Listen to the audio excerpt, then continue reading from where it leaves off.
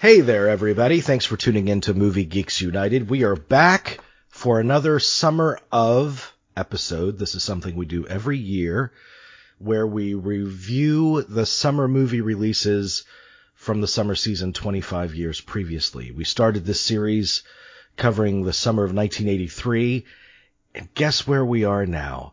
1995. That's how long Movie Geeks has endured. That's a testament to us. I'm Jamie. I'm here with my constant co-host Adam, and we're also, as always, joined by our great friend and esteemed film critic historian extraordinaire, Aaron Diaz. Hey, Aaron. Hello. Hello, Aaron. Glad to be back. Good to hear from you again. Okay, so we're going to jump right into it because it seems like, you know, if you cover the movie year in the 80s, there were far fewer releases. So when we delve into the 90s, they released just a ton of movies. So we're going to cut the intro and all that kind of stuff, and we're going to get right into it. And I think some of these releases, I know I don't know what they are. Does anyone know anything about the May 2nd release, Don't Do It? I do not. No. Okay, so we took the title of that film literally. A box office take of $0, as I see here. So May 3rd is My Family. That's not the. Yep, My Family, Mi Familia. I saw it in theaters. This, this was released 6 months before Money Train, and so this is the first. This is actually the first time I see Jennifer Lopez in a movie, and it follows this multi-generational Mexican American family in this one house in East LA, and it's kind of a who's who of Latino actors: Jennifer Lopez, Jimmy Smith, Edward James Olmos, Isai Morales, Constance Marie. Beautifully photographed by Ed Lachman. A lot of reds, a lot of blues. One of Jimmy Smith's best performances. J-Lo's terrific. Yeah, I echo those sentiments. I love this movie. I saw it. This was a limited release in a lot of areas, and I lived in the Charlotte, North Carolina area. We did not get this in the A-list theaters, shall we say. It was about August we got them, and it finally came to the second run houses, and that's where I caught it. And just loved this movie. Of course, I'm a big fan of Gregory Nava. I think El Norte's a masterpiece, of course. And if you're a fan of that, My Family, Mi Familia, it just so well made and moving, very incredibly moving. Great movie, yes. That same day, Panther. Yeah. Was that about the Black Panthers? Yeah, the Black Panther. It's Mario Van Peebles' Black Panther movie, and that's right. It's coming out 3 years after Malcolm X. Mario Van Peebles, terrific, really good director, uneven but good director, and this was his follow-up to Posse. And at the time, if you followed Mario Van Peebles, you were kind of excited because you thought this was going to be an actual subject matter for Mario Van Peebles to tackle the Black Panthers. And unfortunately, it just didn't work. It was a very kind of conventional screenplay, very watered down screenplay. The actors do their best. The two main guys who play the Black Panthers, Marcus Chong and I forget who the other guy is. They're fine, but it really doesn't. It's all surface on the Black Panther Party. There's been other better stuff that's dealt with them, documentaries and so forth. Okay, in the May 5th is Lawrence Kasdan's romantic comedy. This was the era of the Meg Ryan-dominated romance comedies. French Kiss with Kevin Kline. It was kind of her return to the rom-com genre. The year before, the summer before, she'd done what do you call it, When a Man Loves a Woman. So she was trying to get that Oscar. Right, and Courage Under Fire was the next year, right? Yeah. Right. So this was her return to her genre. She kind of modernized with Harry Met Sally. And Kasdan, respect to screenwriting, it's not a bad film. This is the 90s, so this is the golden era of the modern rom-com. And so we get a lot of these every year. This is one of the better ones, 95. It's good. It has a really fun, hip performance by Kevin Kline as the Frenchman that she's squaring off with. So I like it. It's frothy. It's nice. It's like Kasdan. It's a much better film than Wyatt Earp. He was coming off of it. So it's a return to form for him. Yeah, I remember. I just remember so little of it. It's been so long since I saw it. I remember thinking it was perfectly fine, but yeah, it was. I know there was Wyatt Earp was such a box office disaster, and it was. I guess it was good that he was able to kind of rebound with that. There's a rom-com later in the month that I think is a better offering. So when we get to that, I'll point that out.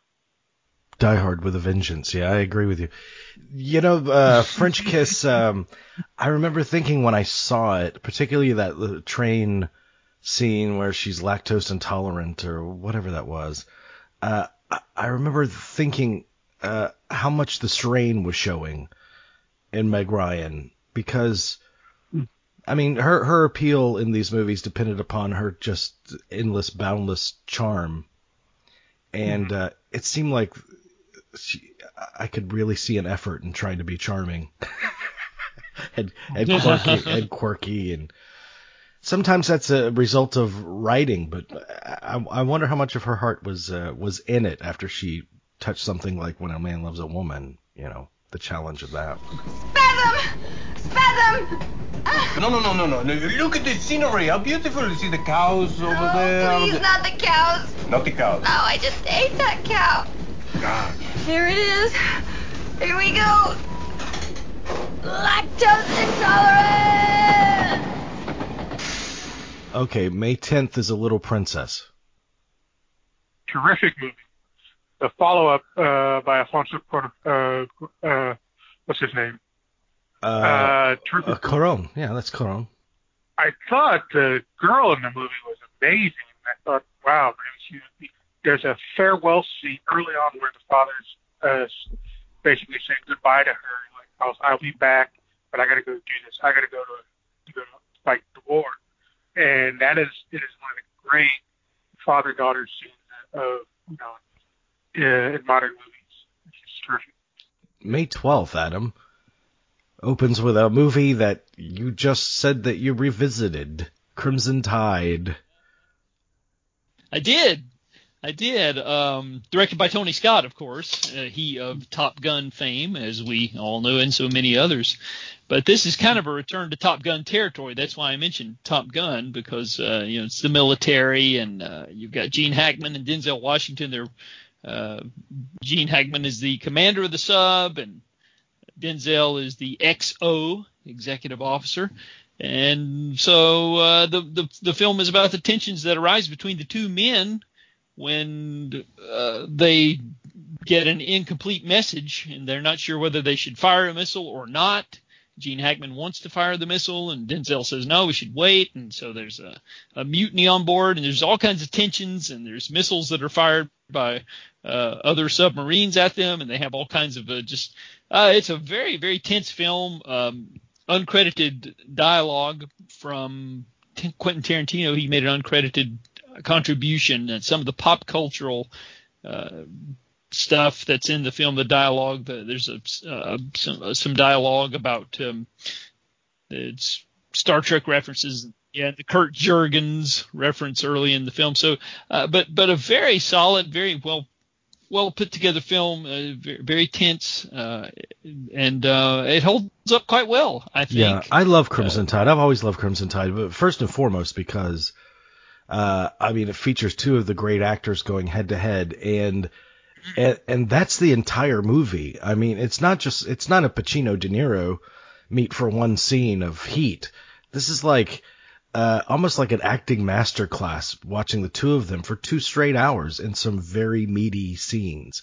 And I thought that not only was that to the great benefit of the movie, but it's also something that made the movie incredibly unique, because it's not.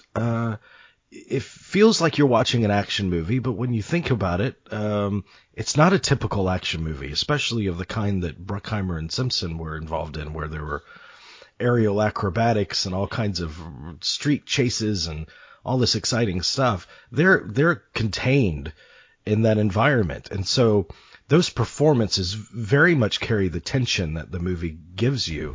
Captain, I cannot concur. Repeat my command. Sir, we don't know what this message means. Our target package could have changed. You repeat this order, or I'll find somebody who will. Hell no, you won't, sir. You're relieved of your position. Cobb, remove Mr. Hunter from the control room. Get Lieutenant Zimmerman here right now. No, sir, I do not concur, and I do not recognize your authority to relieve me under command under Navy regulations. Cobb, arrest this man and get him out of here! Under operating procedures governing the release of nuclear weapons, we cannot launch our missiles unless both you and I agree. Cobb, now, what are you waiting for? Sir, this is expressly why your command must be repeated. It requires my assent. I do not give it, and furthermore, you continue upon this course and insist upon this launch without confirming this message first. I will be Chief of the boat, backed by the rules of precedence, Captain, commanding officer of the USS Alabama. Regulations I order you to place the XO under arrest on the charge of Navy regulations. I say again, I order you to place the XO under arrest on the charge of mutiny. Cobb! Captain, please, the XO is right. We can't launch unless he concurs. I remember seeing it theatrically when it came out the opening weekend, and I really didn't have as high of an expectation for it as I was quite surprised. It was a lot more than what I think. It's one of the best films that Tony Scott directed, actually, to be honest. I think it's one at the top of his resume. This really caps off kind of Tony Scott's best streak. I was always a big Tony Scott fan, but his streak of Last Boy Scout, True Romance, and Crimson Tide, that really is kind of his triple crown of this truly giving you all sides of what he is capable of doing as a director. I think this was his next film after True Romance, was it not? And so maybe that's the Tarantino connection. Maybe they, because they had, he did such a good job with that Tarantino script. I think that's probably why he brought him in to do some uncredited polishes on the script. I think that probably there was a connection there. Sure. That same day, The Englishman Who Went Up the Hill but Came Down the Mountain. Is that Hugh Grant? That is Hugh Grant. It is.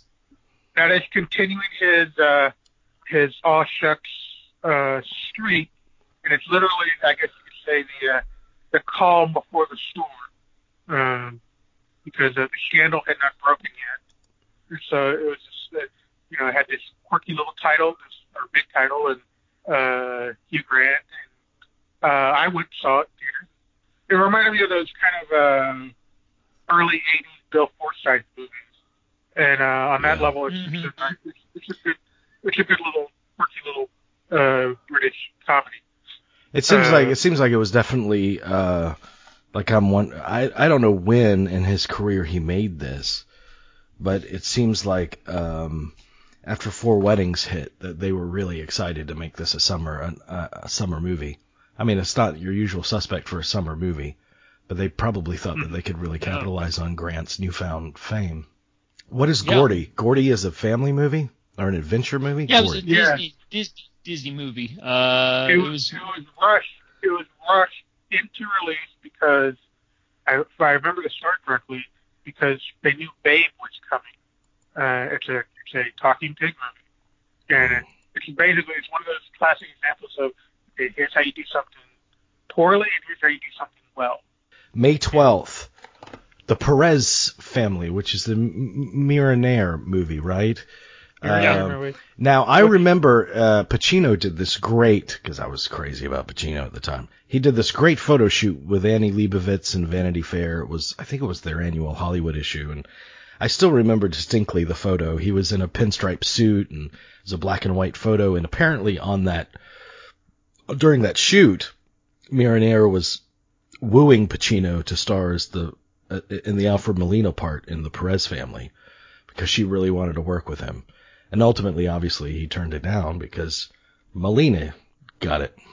This was, a lot of at the time in the magazines, a lot of reviews were putting this movie together with Mi Familia, and Mi Familia was getting the better reviews, and they're really reviewing the two.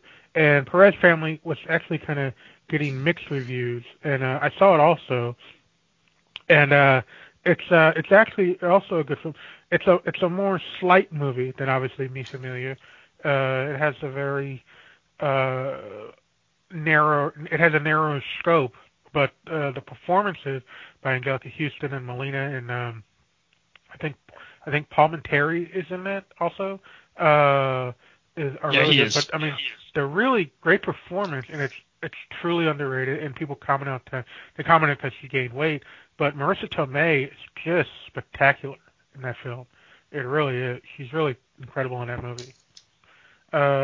So yeah, Mira Nair, she's had a very up and down career. I guess this was her follow up to Mississippi Masala, which is probably her best movie, the one with the Denzel.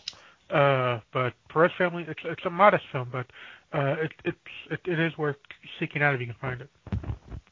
Well, skip that May 13th one. Let's go straight to May 19th. Die Hard with a Vengeance. Let me tell you. Let's hear it. I love the first, obviously. The first is probably first in terms of my preference. I don't like the second, as we've discussed in a previous summer show.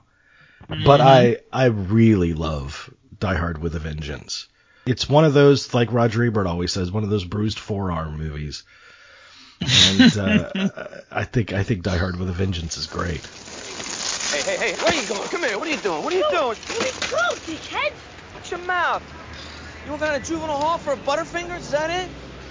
Look around, man. All the cops are into something. It's Christmas. You could steal City Hall.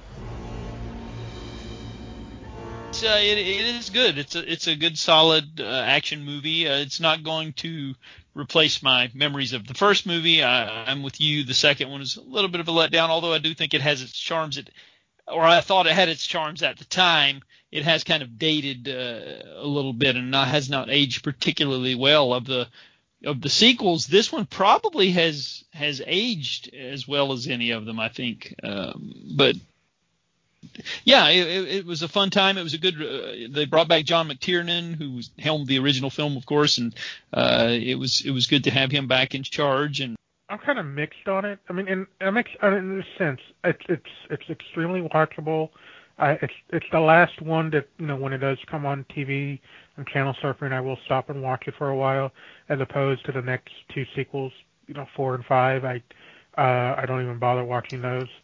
I only really watched these first 3, really. And yes, John McTiernan is a plus. I do think one of the problems with the film, is that, and a key difference is that it does not have Jan de Bont as DP like on the first one, and so it's missing a little bit of that elegance that Jan de Bont would bring to the framing in some of these set pieces. So they're a little clunky, I feel at times, and I just feel there's been it is a watchable programmer of an action movie, and it is fun, and it has some of the it reminds you of the greatness of the first one at times. It has some of that, but what I have noticed in the recent couple of years is this kind of a reevaluation of it, and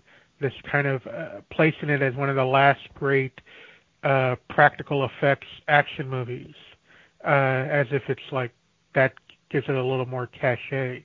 It's still a 1995, we were still getting an action movie every other week that were kind of just these programmers. And Die Hard with a Vengeance just had a better IP value. So, I mean... Yeah, I mean, yes, you mentioned the cinematography, but I didn't feel the loss of Jan de Bont. The cinematographer is Peter Menzies, I think. I'm not looking it up right now, but I remember interviewing him years ago. And I always liked the look of Die Hard 3 because I thought it had a very crisp look. Much like, whatever his name is, Russell Carpenter, the DP for Cameron on movies like True Lies. And I mean, there's some of his movies too that look, there's no better word than crisp. So I always thought it had appealing photography. They had a hard time with the conclusion of the movie. They had to reshoot, I remember. And it was almost like there was no way the conclusion of the movie could live up to the wall-to-wall action that had preceded it. It felt like you were already exhausted by the time the final scene came on, so that I guess they weren't happy with the original thing that they shot, so they shot something else, but I don't think it would have mattered either way. Yeah. And holds up fairly fine. Well.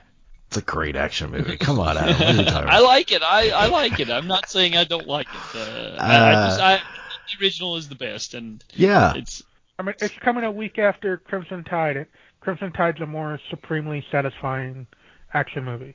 Okay, May 19th. Also the same day as Die Hard with a Vengeance. Forget Paris. Billy Crystal, Deborah Winger.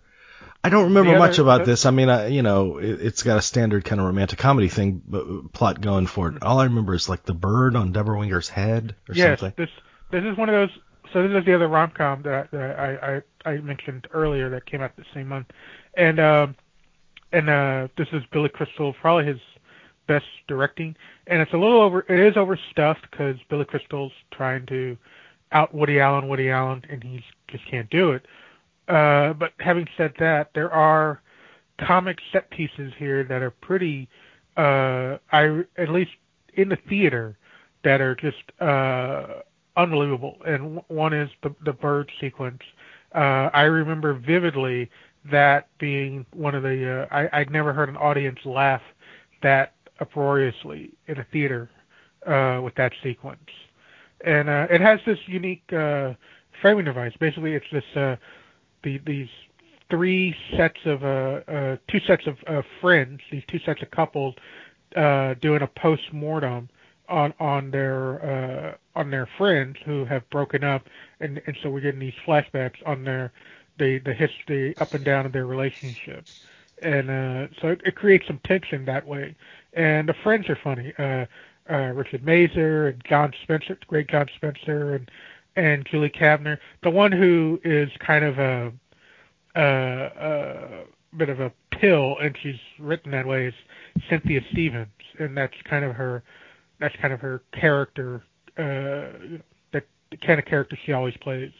But yeah, and Joe Mantegna. Joe Mantegna is another friend with Kathy Moriarty, and so it's these three couples, and they're just telling these stories.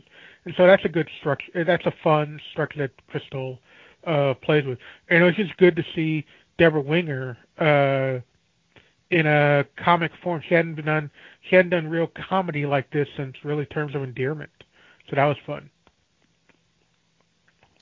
Yeah, I thought it was perfectly serviceable. I saw it in the theater, but I have not seen it in 25 years, and I don't remember a whole lot about it. I remember thinking, oh, it was fine. It was good to see her in a comedy like you mentioned. I remember that, and I know that this was, I think, Billy Crystal's first directing effort after the failure of Mr. Saturday Night, I believe. So this was... Yeah. Okay, Little Odessa, which is a Tim Roth crime film directed by James Gray. That's James Gray's directorial debut, so that's its footnote in film history. It's a gritty little family drama thriller set in the Orthodox Jewish community. Vanessa Redgrave's in it. She's pretty chilling in a small role. And Tim Roth, Edward Furlong are really good.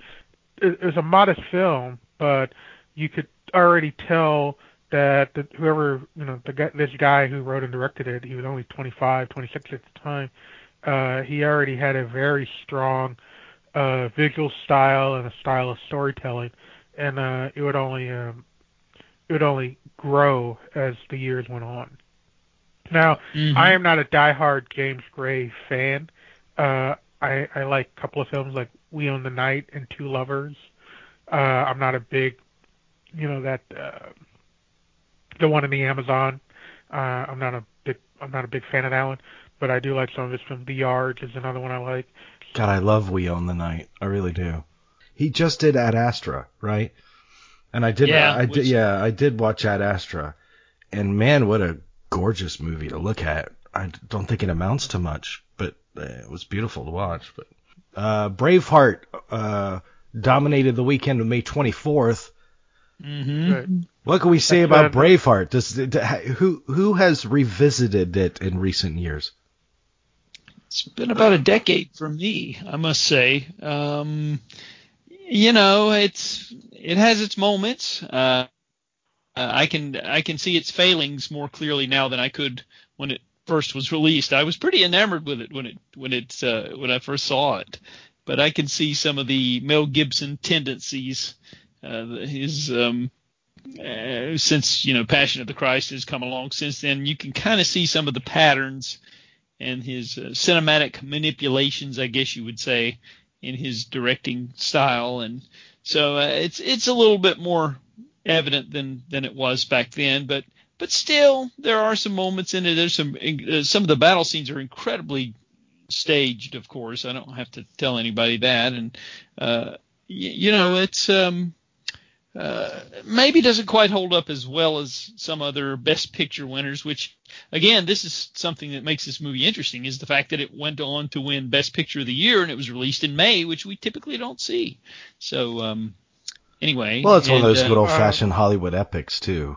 Yeah. And Mel Gibson was, at the time, beloved, and I'm sure it was a rewarding of him, of an actor crossing over into directing and something on such an ambitious scale.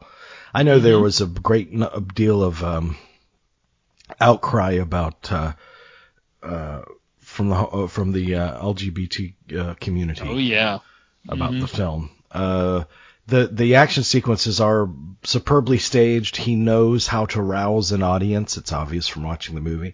The score from James Horner, I think, is one of, if not his best.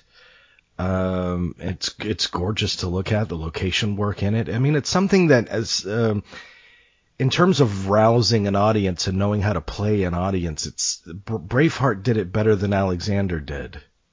Oh, definitely, yes. The thing about Braveheart, I did see it in theater. I remember at the time impressed. This was the second of the three kind of medieval sword films that were coming out that year. It was coming off of in April we had Rob Roy, which was my favorite of the three, and that was the only one to get nominations in the acting category. Tim Roth, great villain, and had Liam Neeson, Jessica Lange, and so forth.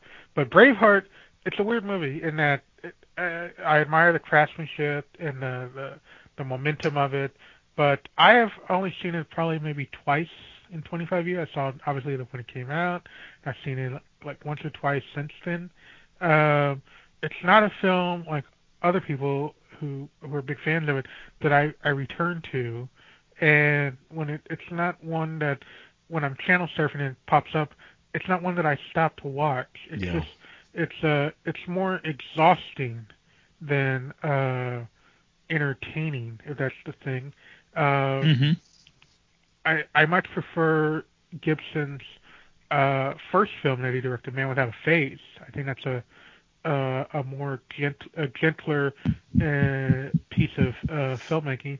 And as far as action filmmaking, I actually think not a word you associate with Mel Gibson's directorial efforts. It generally is gentle. Yeah. True. I actually think his best action filmmaking is Apocalypto. I would agree. I would agree. That's a pure piece of action filmmaking. So Braveheart is one of those. It's a weird movie. 95 is a weird movie year when it comes to awards time. I mean, a fun fact I'll point out here now, and we'll point it out as it goes along. 4 of the 5 Best Picture nominees are summer releases. Wow. Mm-hmm. That is true. Also on that day, Tales from the Hood.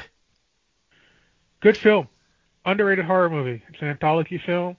Rusty Cundiff. This is a follow-up to the previous year's Fear of a Black Hat, and it's an anthology film like Tales from the Crypt or Creep Show, but dealing with African American stories, if you will. Tales from the Hood. It's set in a funeral home with Clarence Williams III as the head of the mortuary, and a couple of guys come to rob it, and he tells them these scary stories, and a couple of them are really, really creepy and real neat twists on like standard stories. There's one involving police brutality, where white cops, they kill a black man, and he comes back to haunt them, to hunt them down. That's a fun one. There's a David Duke inspired one with Corbin Bernsen as a racist. The final story is the one that's really haunting about, and it's kind of a take on a Clockwork Orange on dealing with reprogramming. So yeah, Tales from the Hood, really, it's something you had not seen before and you haven't seen since. African American themed horror anthology film.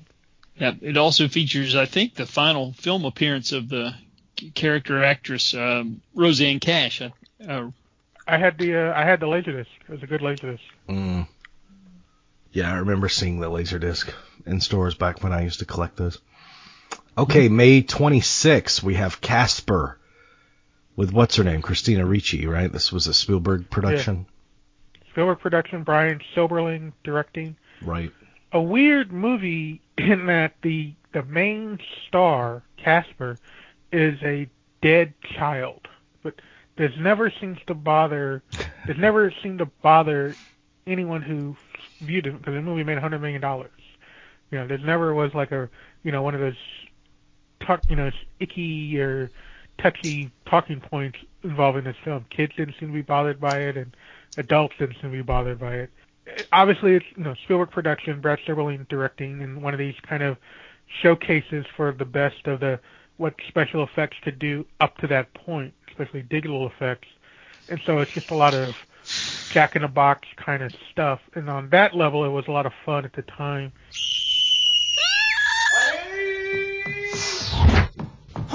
Honey, what? Dad, I saw a ghost. It was a real ghost. It was real, Slow down. Ghost. What are you saying? I saw a ghost. And it had a head, and it was round, and it was white and see-through. And... Honey, wait a minute. Now, maybe... Dad, please, do not think I'm as crazy as I thought you were. I promise. No. But remember, ghosts can't hurt you, okay? They're simply spirits with unfinished business, all right? Let's just see about this ghost, all right? Come here. Come on. Here, check here. Oh, see? No ghost there. And then we can check over here, right? Oh! No, there's no ghost in there. We can even check over here. There. See? Pleasure to meet you, sir.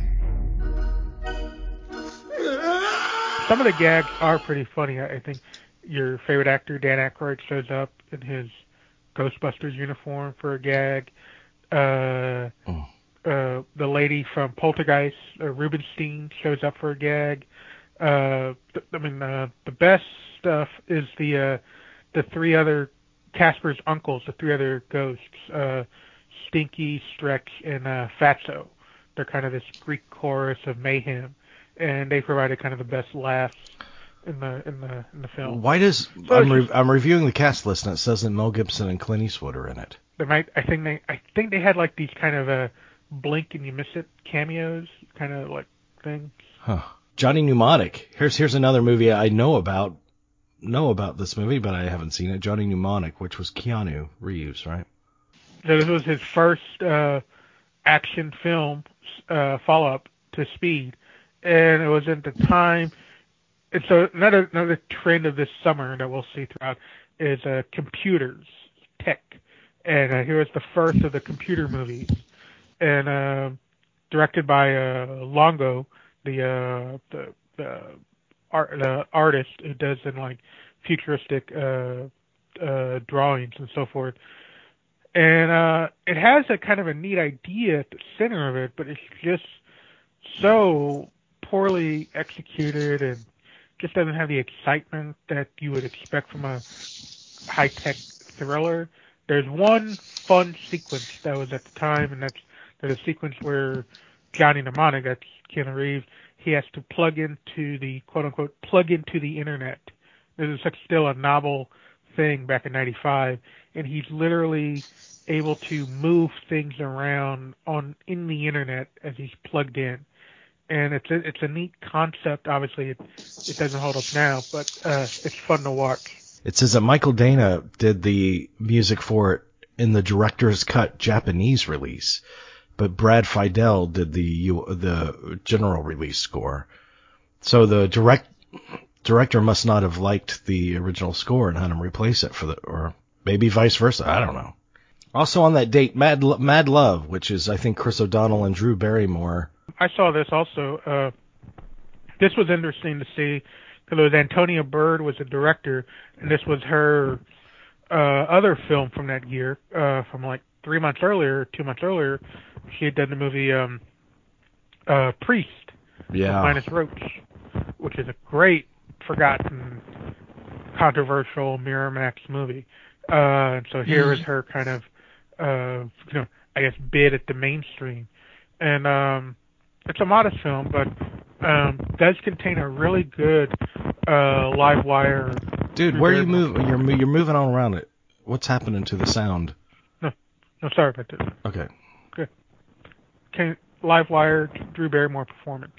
So. Yeah, it's. I remember she suffered from. I mean, would they call it bipolar today? Did they call it bipolar then? I mean, she suffered from mental illness, right? Yeah. Yeah, that's right. They were on the lam or something, right? Wasn't that the way it goes? We're on to June now. Thank God. June 2nd. June 2nd. Bridges of Madison County. Let me say that I have rarely cried that much in a movie theater than I was when Meryl Streep had her hand on that car door. I swear to God, that movie got me. I had no expectations that it would, because you don't expect that kind of emotionality from a Clint Eastwood movie. But I was totally enraptured with it, with the exception of the subplot with the kids. And I thought that the kids were just, especially the one that played the son, was just a god-awful actor. And every breakaway from their love story, I think, was regrettable. I would agree. I would totally agree. The stuff between Clint Eastwood and Meryl Streep is just so wonderful that you're able to forgive it. I revisited this one a couple of months ago, and there's a lot of great stuff there. And I don't think there wasn't a whole lot in Clint Eastwood's career before this that would have prepared us for what he did with this film as far as the change of pace. We hadn't seen this kind of a film from him as a director. I don't Play Misty for me if the chick wasn't psycho. But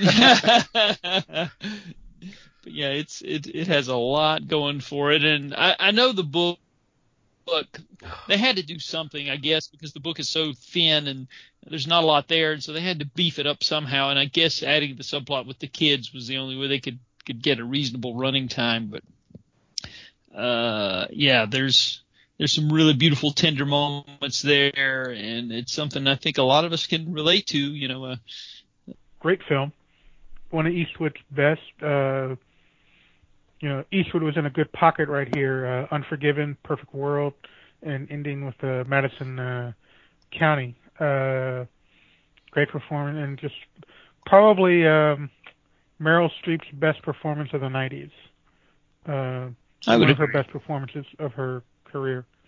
I had read the book actually at the time. I had actually read that book, and it's a really faithful adaptation of the material, but it's also the rare instance where the movie, I think, is actually better than its source material. Yeah, I think so too. I mean, there's something very tangible about how the film deals with memory and regret, and it was refreshing how in the relationships that there was no bitterness or animosity. I mean, even towards the end of her husband's life, he told her, "I know you wanted a better life, or a different life. I hope I didn't let you down as a man." Just a kind of beautiful sentiment in that movie. Also on that date, okay, which one you want to talk about? We got Fluke, The Glass Shield, Love and Human Remains, and Pushing Hands. What do we have to say about any of these? Well, I can speak to two of these things. Fluke is a underrated kind of family film, and it's a good film for kids to see, but it really comes at the topic of mortality in a odd way. You wouldn't think it would work, but it does. In that, it's the father dies in the first reel, and is reincarnated as the family dog, as a dog that the family takes in, and they don't, and we hear the dog's thoughts that from the father, that the father's inside the dog, and it's Matthew Modine. And he's kind of observing his family mourn him, but go through the stages of loss and mourning. And it's an odd premise, but somehow it kind of is very touching at times. Why is this one better than Jack Frost? Jack Frost just doesn't. It's just creepy. And here it's played more down to earth. Like there's a nice moment where the dog climbs into the father's chair, and no one has sat in the chair, and the wife says, "Oh, no one sits in the chair, but he seems to like it there," and she just kind of lets the dog sit in the chair, and it's just this kind of nice little grace note that goes on. And the moment when they realize that it's their father reincarnated, it's the moment when they catch the dog licking its own ass, right? Was that the... Yeah. So, I mean, it's a weird movie, but it works. I like how Aaron just bypasses any of those kind of comments. And Glass Shield is another one, because it's basically it's director Charles Burnett attempt at I guess by his standards, a mainstream film. It's a police procedural kind of cop drama thing, but it's done in the Charles Burnett style. So it's very it's dialogue driven, very talky, and it's more about ideas than action. And it's basically about a new rookie black cop in a dominantly white department, white precinct, and he's teamed with another outsider, a female white cop, and he's concerned that a local agitator, Ice Cube, is being framed for murder. So he doesn't know if he wants to, rock the boat or just go along to get along. And it's a modest film. It doesn't have the the energy level that this material usually gets when done by the studios, but when done by Burnett, it's done in a more thoughtful way. June 9th, Congo. Was that another Frank Marshall? That was Frank Marshall, yeah. Yeah, based on the Michael Crichton novel. Yeah. Michael Crichton novel. Critic hated this film. It did, it did mixed business. I think it made like $60-70 million. I totally viewed it as a guilty pleasure. I believe it's I can't remember. It's Joe Don Baker or Fred Alton Thompson is the evil corporate executive. Yeah. Joe Don Baker. He's awesome. Tim Curry. Joe Don Baker is still alive? When I was putting together the yearbook series early on, I was talking to the writer of one of those movies, Adam at 6 a.m., and he's been out of the business for a long time. And Joe Don Baker's in that movie. It's from 1970, and he was telling me other people I could get a hold of, and he said, you can get a hold of Joe Don Baker. And I said, Joe Don Baker passed away. And he was like, he did? And then I looked and I was like, no, he's actually still alive. Tim Curry's great in the movie. Ernie Hudson is doing kind of a great kind of a Cary Grant impersonation. And this was the first and last time that I liked Laura Linney for about a decade. I wasn't a Laura Linney fan for about a decade after this movie. I liked her in Congo, and then I didn't like her for almost a decade. She's good here, but other than that. So Congo, it's a guilty pleasure. The special effects are totally 1995 edition, including the lava and the talking gorilla. It's a lot of fun. I wonder how she would react if somebody approached her and said, I loved you in Congo.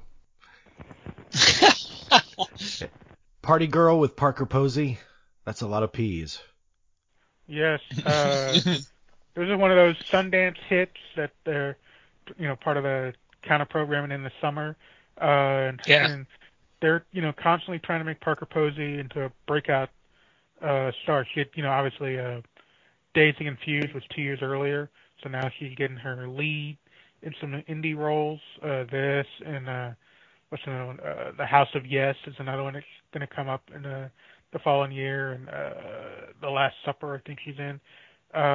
She never got the big breakout role she deserved. Yep. Party Girl, though, is a really, fun, funky little indie, mid-90s indie movie. She's playing kind of this Edie Sedgwick type party girl, who gets mired into the party scene. And it's a fun movie. It's a Sundance. It's a true snapshot of mid-90s Sundance movie, but unlike others from that genre around that time, this one's still it's still fun to look at. The next movie I absolutely adore.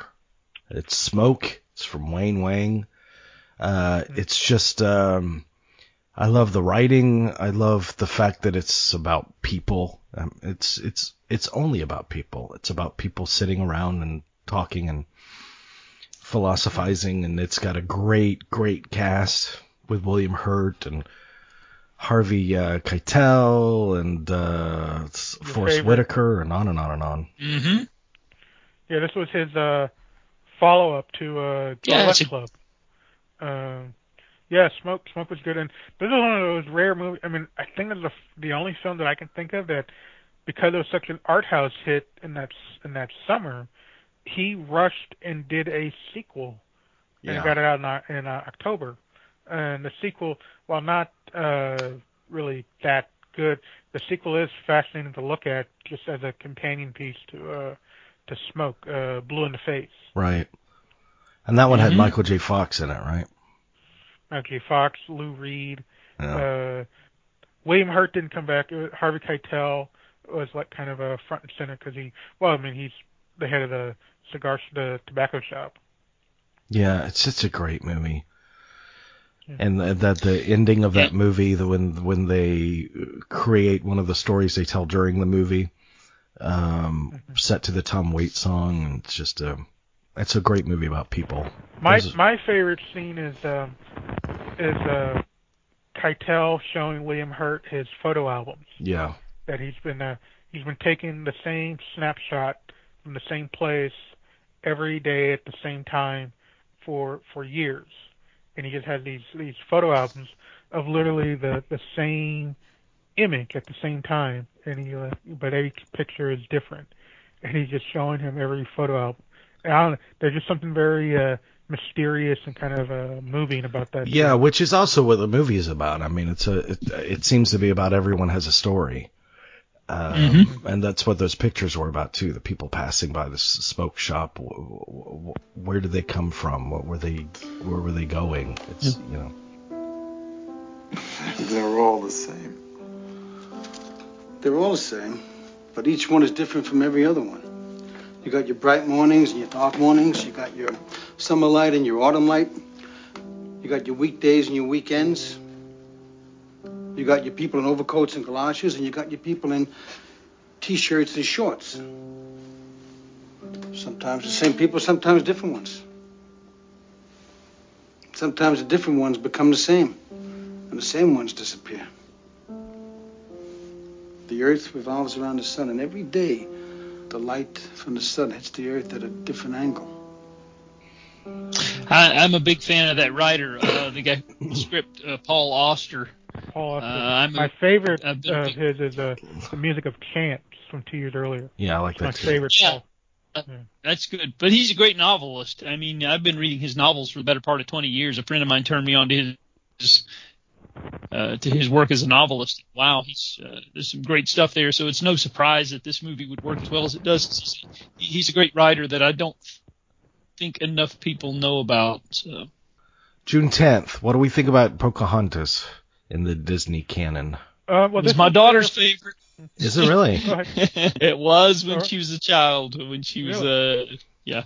This is the Disney really doing that left turn and trying to be a little more serious-minded in their animation. This was a real attempt at that. There was some inkling of that in Lion King, but here this was the real one. And the best thing about Pocahontas, I mean, I know now people probably want to cancel it for various reasons. No, of course. I think it is worth seeing. The drawing of the nature sequences is still some of the best hand-drawn animation they've ever done. I mean, it rivals the Bambi imagery, the trees that are drawn in Pocahontas, and it's very it'd be interesting to see. They're in this craze. They're in this boom to do live action versions of all their films. I'm curious if they'll ever touch this one and redo it. It only made $350 million, so I don't think it's enough to. Yeah, right. So yes, but like I said, there's a movement probably to cancel it, not only because of representation, but John Smith, voiced by Mel Gibson. That's that's a little awkward now. I really like the scene where he calls Pocahontas sugar tits. I thought that was. Well, I think if they do a live action version, Elizabeth Warren has to make a cameo. Yeah. That's funny. That's funny. All right. June 14th, El Postino. This was I remember seeing this in the theater, and it's another credit to, speak about stuff you can't say anymore. Wasn't it a Weinstein thing that he brought it here? Yes, this was Harvey. So this is the second film of the summer that was going to be a Best Picture nominee, and this was Harvey's pet project of the year. And so this became the top-grossing foreign film of all time up until that point. Il Postino. He just knew that if he just promoted, he could get audiences who wouldn't go to foreign films come see this film. Yeah, and it's also a Michael Radford movie, so it's not like it was from this acclaimed foreign filmmaker. I mean, Michael Radford, I don't know where he's from, but he's English. Massimo Tremisi, his last performance, I think he died on the eve of the Italian Oscars. It was one of those films. It just had a lot of stories around the film that just made. Well, let me go check. It made you curious about it because there's all these stories about the actor dying and the story of the. So it's one of those things. But like I said, in 25 years, it's not a film anyone references. Even when you're talking about Michael Radford movies, you don't reference Il Postino as like his peak. So yeah. Oh, but Maria Grazia Cucinato. Yeah. Who became this big Italian Sophia Loren type sex pot. Mm-hmm. She's quite stunning in the movie, I remember. Mm-hmm. Yeah, I was going to say he he exploited the death of Massimo Troisi, his passing to maximum effect. I remember that was one of his selling points. This was his final film, and he barely finished it and all this stuff. So I remember that being a big talking point in the press. June 16th. Joel Schumacher. The movie of the year. Joel Schumacher. Who was always a great friend to the show, and he's incredibly talented and incredibly articulate about what he did, and colorful, and we loved him. Batman Forever. Mm-hmm. We all went, whatever we think about the movie, we all went opening weekend. The movie of the year, movie box office wise, and this was the rare instance as far as Batman movies went, where I would argue that yes, Batman is the preeminent thing, that's the IP Batman, but this was a rare instance where Jim Carrey's involvement was almost on equal footing with the Batman logo.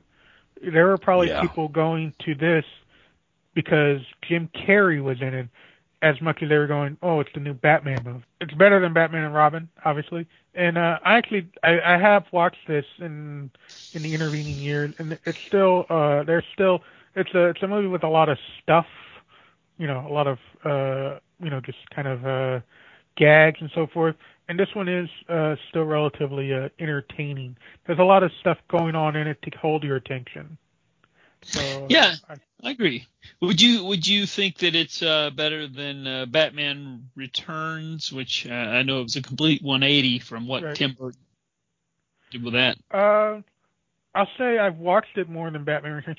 I'm not as enamored with Batman Returns like a lot of people are. I know there's a whole faction who say that Batman Returns is better than Batman, and Batman Returns is the best of these four Batman movies. I don't subscribe to that. I like Penguin in Batman Returns, but Batman Returns has a real bad script. Batman Forever, while the script is not top flight, it's more there's more fun stuff in it. I like the banter between Batman and Nicole Kidman. Everything Jim Carrey does is a lot of fun, and Chris O'Donnell is obviously I think he's a fun Robin. So there's more good stuff going on in Batman Forever than that keeps you hooked into the movie. Mm-hmm. Yeah, and it also I totally agree. I think Batman Forever was just Batman Returns. I'm sorry. I think that was Warner Brothers. They were just begging Tim Burton to come back, and they basically were promising him the world if he would come back. And so he threw in everything but the kitchen sink. I think any wild idea that came to him. I think that's why it doesn't quite gel in a way that. And I'm with you. I think Batman Forever is totally fine. Really good Elliot Goldenthal score. He did the two scores of the Schumacher one. And his Batman Forever score is really, really good. Really, really, bold and loud and, just kind of all-enveloping. I really like the Batman Forever score. And Tommy Lee Jones is, he's having a lot of fun as Two-Face. I love the story. You've heard the story about before the movie began shooting, Tommy Lee Jones confronted Jim Carrey in a restaurant and said, there'll be none of that ad-libbing or I won't, none of your teasing going on in this film. Basically chastising Jim Carrey before they got on set.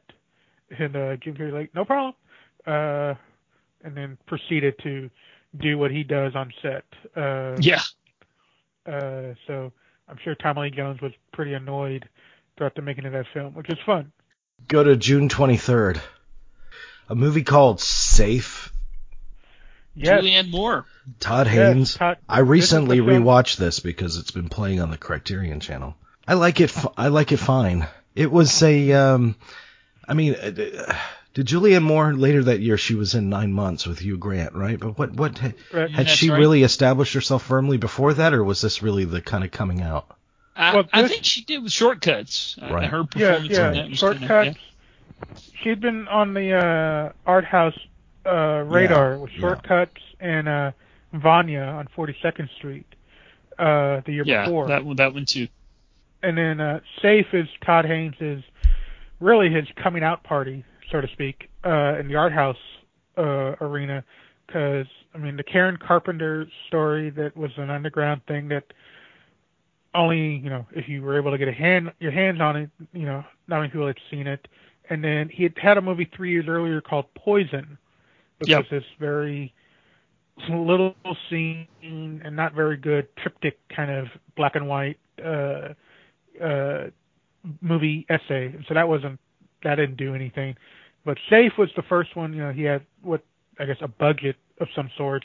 He had a movie star in some sort, and he had a real story to tell. And the sound design on Safe is probably one of the most distinctive ones of that year. And it's a film that has grown in resonance over the years with its story of you know, in the end, is she cured or is she part of a cult, or is the cure worse than the disease? Doesn't really let you kind of... Yeah, there were some interesting ideas in there. And the whole... The guy that plays the guru is one of the great, you know, banal, evil villains of that era. He's truly a real evil guy. Great film, like I said. I really liked the film. Yeah, I think it's good. I watched it with the Haynes and Julianne Moore commentary.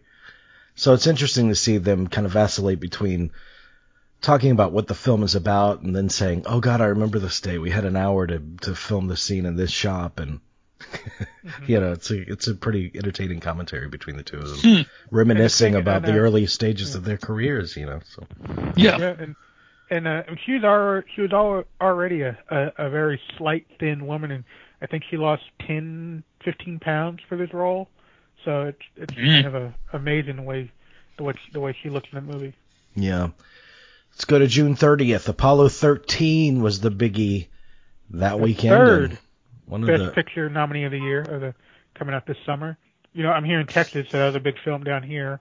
But yeah, I mean, that was a big film all around.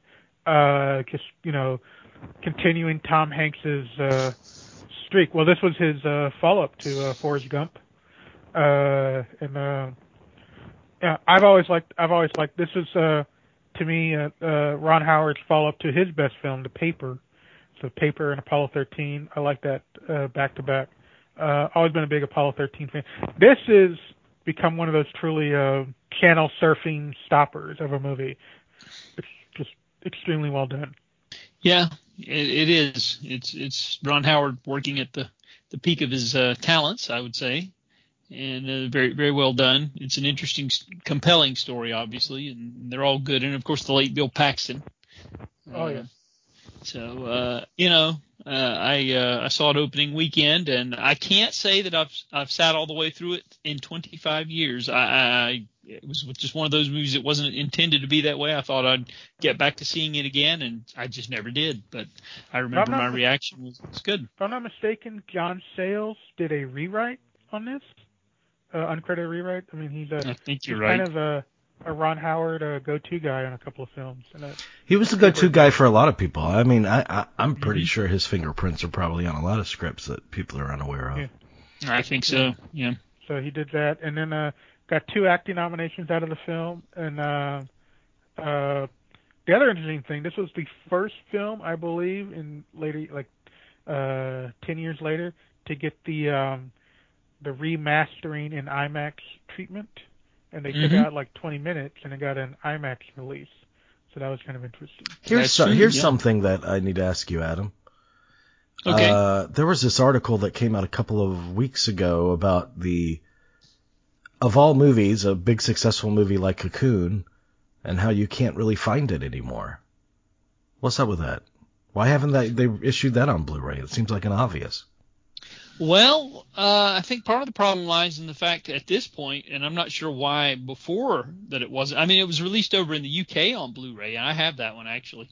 But domestically, no, it has not, and I think it's not going to be because now Disney owns it. It's a 20th Century Fox title. Oh, is it? And yeah, they do not care about.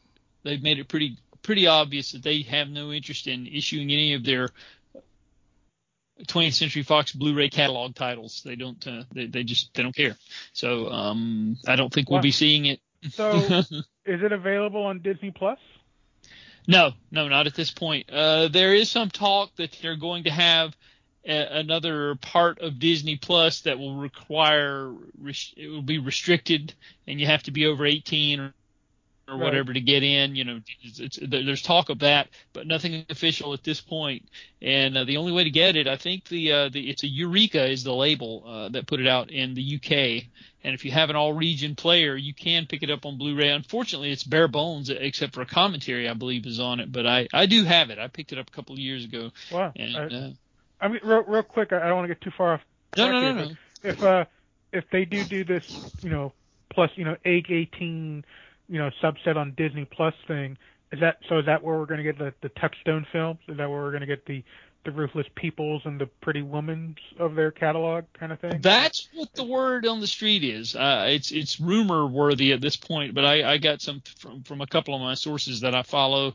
That's a rumor that popped up in the last 2 weeks, and he got that straight from the Disney people. So it sounds feasible. So, and is that why we never got The Abyss on Blu-ray, and we never will now? Well, the story on that is, and I get asked that question quite a bit. The story on that is that James Cameron says he hasn't that the remastering has been done, the work has been done, but he literally has not had a free 24 hours to sit down with it and go over it and give it his seal of approval. That and True Lies as well. So the remastering has been done on both of those titles for 4K, but it's apparently. But Disney flat out came out and said that they're not going to issue Fox titles. I mean, they flat out said that, right? Right, and those are Fox titles. Yeah, those are Fox titles, but I think if he approved of those titles, I mean, if he went back and the transfers have been done, that's a fact. I would assume they would. I have some photos of some of the guys They'd want to make him happy because of all the Avatar movies he has coming. Yeah. Right, exactly. I was getting to that. So yeah. So anyway, there you go. The reason I asked about Cocoon was obviously that and Apollo 13 have Ron Howard in common. And what are growing up I was already in my 20s, but you'd always hear with every movie that Ron Howard came out with for so many years, it was like, wow, he's really a director. He's a real director. I mean, it took some going, even though he was making good films. And I think Apollo 13 probably finally put that doubt to bed. Yeah. I guess the fun fact here. So, Best Picture nominee blew Apollo 13, and we had a month earlier Braveheart, and then a year later, Mel Gibson and Ron Howard are going to work together on Ransom. Yeah. That same day, Judge Dredd, Stallone, should have been this big comic book movie. It still made over $100 million. It just wasn't good. Worldwide. Right? Yeah, I think it's worldwide. The fun fact on that one, a couple of fun facts. The director, Danny Cannon, didn't have much of a directorial career in theatrical, but he would go on to make his mark and make his money with the CSI. So there's that. Comic book movie. And it was a weird thing. I remember Stallone all over selling the movie that weekend, all the talk shows, Larry King, everything. And then, like, literally 6 months later, he's saying, yeah, I kind of knew on set it was going to be a bad movie. So it was like, he was a good salesman, because you would have known it from the way he sold that movie. It's just a mess. This is back when they thought Rob Schneider could be a fun sidekick movie actor, and no one realized that he's not good at anything. They hadn't discovered that yet. Poor Diane Lane was still having to still trying to find her identity with this stuff. There's a chase sequence that is actually really, really good in that movie, but you got to sit through a lot of generic stuff to get to that chase sequence. Yeah, it's pretty bad. Bad. The effects are pretty, they didn't skimp on the money, so the effects are there and they're some of them are pretty eye popping. Well, this was a Disney movie, wasn't it? It was, yeah. Yeah, R-rated, a hard R Disney. It's just so it'll be in that over 18 section. It's just, there's a lot of, sound and fury signifying not much. Yeah. Yeah. Now, does Max von Sydow share a scene with Stallone in this movie? I mean, that's reason enough to watch it, isn't it? Assassins is, which came out a few months later, is the better Stallone 95 movie.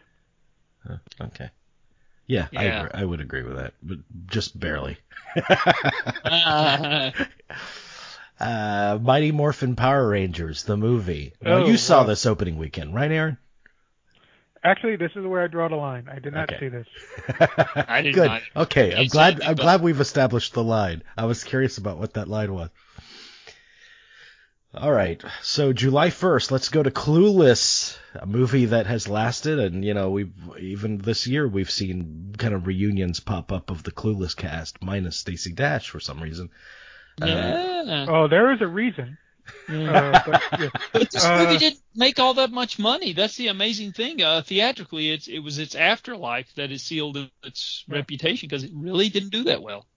There are a lot of movies that released this summer. Yeah, it was like 57 or almost 58 million. And, Congo made more money than this did, and yet we don't talk about Congo, obviously. But I just think it's funny that this is one of those movies that, But 57, nearly 60 million for a teen film with no stars is pretty that's true. Spectacular. So yeah, Clueless. Once again, there's another teen movie coming up that's also a benchmark for this generation. We'll get to that later. But yeah, Clueless, really good, terrific soundtrack. Intro of Paul Rudd in this, along with Alicia Silverstone. Great. The best performance in the film is Dan Hedaya as the father. Oh, yeah. He should have gotten a supporting acting nomination. He's that good in a comic role, and Clueless is really, really. Brittany Murphy too. Oh yeah, like Brittany Murphy. I happen to prefer Fast Times at Ridgemont High. Yeah, but thinking about Fast Times, I mean, would you say that Clueless is the 90s? Fast Times was to the 80s teen movie as Clueless is? I think so. No. I go with Dazed and Confused. That's the high watermark of teen films of the 90s. Well, I just don't think Dazed and Confused is as known in the mainstream as Clueless is. I think Clueless is more of a, it's I mean, we like it, obviously. It is.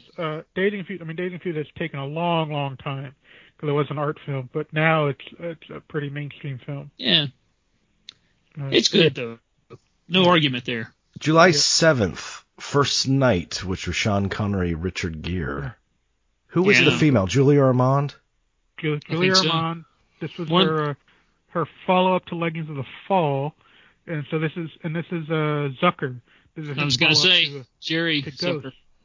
To Ghost. He hadn't done a film in 5 years, so this is follow-up to Ghost, and this is the third of the Sword movies to come out this year. Kind of this big scale, big budget, authentic King Arthur story. Connery obviously is very good as King Arthur.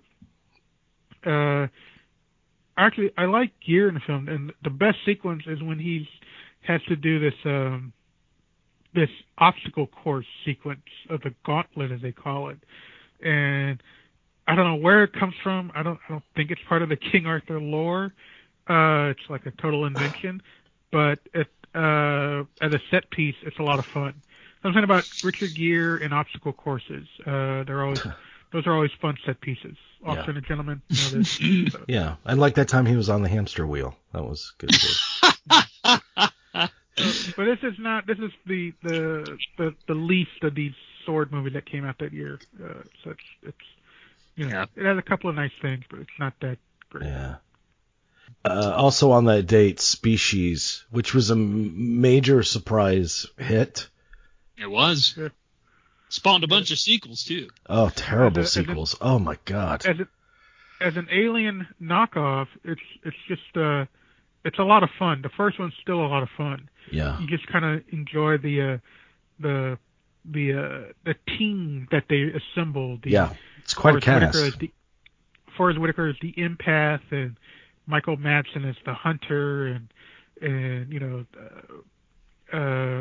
Mark Helgenberger is the bioscientist, I think, and Ben Kingsley is the evil leader, and Alfred Molina. Alfred Molina is this dweeb who finally scores with a beautiful girl, only to his detriment. Natasha Henstridge is obviously it's a really good performance, and she knows exactly what she's being used for, and she plays it to the hilt. And the movie has a lot of fun with this theme of this predator woman, basically, going about, in nightclubs, picking up guys, and guys falling for her because she's walking around basically topless, and she's like, I want to have a baby, and guys freaking out. So there's a lot of nice little satire going on. It's kind of the reverse version of Looking for Mr. Goodbar, really. I mean, that's what. Yeah, true. I mean, it's entertaining trash. It's fine. It's good. Let's go to July 12th. And this brings about a whole subplot of Scandal and how it impacted the final gross of the movie. 9 months. This was supposed to be Hugh Grant's big studio rom-com movie. Chris Columbus, and then he got caught with Divine Brown just right before the movie opened, so it opened up a whole can of worms that they had to figure out how to deal with. She was a prostitute that he was caught in Hollywood with, and he was engaged to Elizabeth Hurley at the time, I believe. So. Right. But what was the final domestic gross? The final domestic. It's like $138 million, I think. Yeah, that's what I have too. Yeah, I mean, it didn't do poorly. It's just what would have been had it not been for the scandal, or who knows? Maybe a lot of people were drawn to the movie because of the scandal. Yeah, I mean, that's true. This notion that I think that people think they left one on the table is that for weddings, I think it only made $40-50 million domestically, and that was after weeks and weeks and weeks and weeks in the just word of mouth. And then his other movies, Bitter Moon, Sirens, Englishman, they didn't barely. I don't think none of them cracked 20 million. Yeah, but this was a big studio effort. This was supposed to be. This was from the Home Alone guy. Fox.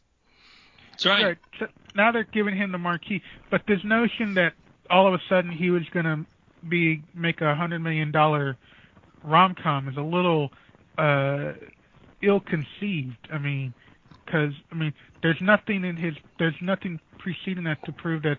Well, all he needs is a big studio film and he can make $100 million. He hasn't a track record for that. So the fact that 9 months made what it made, even without scandal, it's pretty much on par. But it's not an unheard of kind of equation. They think that they can score and make this guy even bigger with a big studio movie, and so they cushion it with a big blockbuster director and Robin Williams. They kind of cushion the package around him. But it's the difference between unreasonable expectations and then just being realistic of what you have. But you understand that this was supposed to be a big studio movie that summer, and you understand how its makers, who had put so much faith in Hugh Grant and given him this opportunity, would feel so terribly jilted by what he did. Right. But even if he hadn't done that, I don't think the movie, their expectations would have been greater than what they would have gotten. The fact, if they were actually thinking that they were going to get $100 million from that movie, they were just deluding themselves. There's no scenario where that movie makes $100 million. Well, okay. I've seen, because Hugh Grant and Julianne Moore aren't stars at that time. They're not stars. They're up and comers. Right. So yeah. It's happened. It happened with Four Weddings. Yeah. Well, Four Weddings was a word of mouth hit, and it just took weeks and weeks and weeks and weeks. They're not going to allow 9 months to sit there for weeks and weeks and weeks. Well, the thing's even called 9 months. They give it time. I remember the trailer really leaned on the Robin Williams cameo. Yeah. That was the thing. Yep. They're hoping to bring him in. And when you finally went and saw the movie, which I did, obviously, it's a B- of a comedy. I agree. I don't think the laughs were there until Robin Williams popped up at the end. That kind of slapsticky, from one birth to the other kind of thing. But what I remember about that period of time was that was the time when Jay Leno beat David Letterman in the ratings and kept beating him from that point on after he did his Hugh Grant interview in connection to that movie. Mm-hmm. As if he had to apologize to us for sleeping with a prostitute. What business is it about? Yes, it's just all ridiculous. July 14th, The Indian in the Cupboard. Modest film. Frank Oz directed. Yeah. One of my favorite books growing up as a kid, and Melissa Matheson did the screenplay. Really good performance by what was it? David Keith as the cowboy. So really good movie. So yeah, modest children's film. I thought it would have been a bigger hit because it was that's a very beloved children's book, but just didn't. I think it probably should have been made earlier, in the 80s maybe. And the direction is fine, but with that screenplay, I remember at the time thinking, I know he's not into it anymore, but you kind of wish the Spielberg of the 80s had done this, and it probably would have been a really taken off. Agreed. It's a modest film, but it's well done. Yeah. What was the one that did you just say it? Harrison Ford's ex-wife wrote? Is that the one? Yeah. Melissa Matheson. Okay. Yeah. Living in Oblivion opened up on that same day. Tom DiCillo indie film with Steve Buscemi in the lead. Good film. And it's just kind of this film about we've had a lot of movies about behind the scenes of Hollywood, but here's the first film I can think of that was about behind the scenes of Indiewood, basically indie filmmaking. And the great thing about Living in Oblivion is James LeGros basically doing a Brad Pitt impersonation, because Tom DiCillo was settling some scores of how he had clashed with Brad Pitt on the movie Johnny Slade. So James LeGros is basically doing a parody of Brad Pitt. Does he have the hair?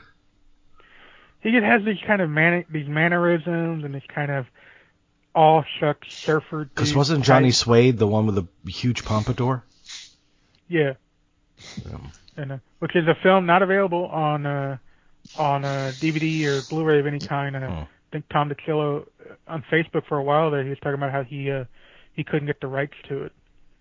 But you'll see it on the Disney 18 Plus platform. Hopefully. We'll say that about every movie that's not available. We'll just promise it on that platform. That's the movie that people have forgotten. It came out in '92 before River Runs Through It. So people don't know about Johnny Slade. Also on that date, Under Siege 2, Dark Territory. I don't remember Under Siege 2. I remember Under Siege. Here's the deal. When I think of Steven Seagal, I think of him in opposition to somebody like Bruce Willis. We just talked about Die Hard with a Vengeance. He is shredded by the end of Die Hard with a Vengeance. I mean, he is just a bloody stump. Whereas somebody like Seagal, he's so much of a pussy action star, he refuses to even take a punch. He's like, I'm not gonna have any blood on me. That portrays weakness. Under Siege 2 is famous in some film critic circles as being this is a dubious distinction, but being the best film that was not screened for critics. Really? Yeah, because it wasn't screened for critics, so it was one of those you had to see it opening weekend. It wasn't Andy Davis again, was it? No. It was another director. Eric Bogosian is the villain. Right. I was going to say.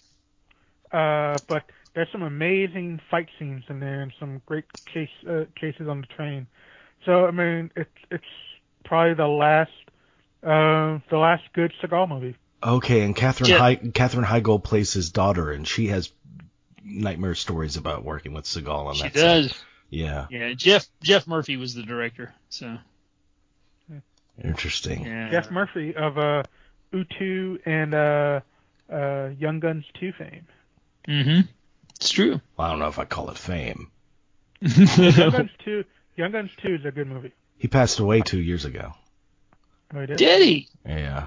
I didn't realize that. And him and Joe Don Baker? Yes. Don Baker's still around. Jeff Murphy no longer. Yeah. Let's skip over whatever Dragon Ball Z. I know we don't have anything to say about that. Yeah.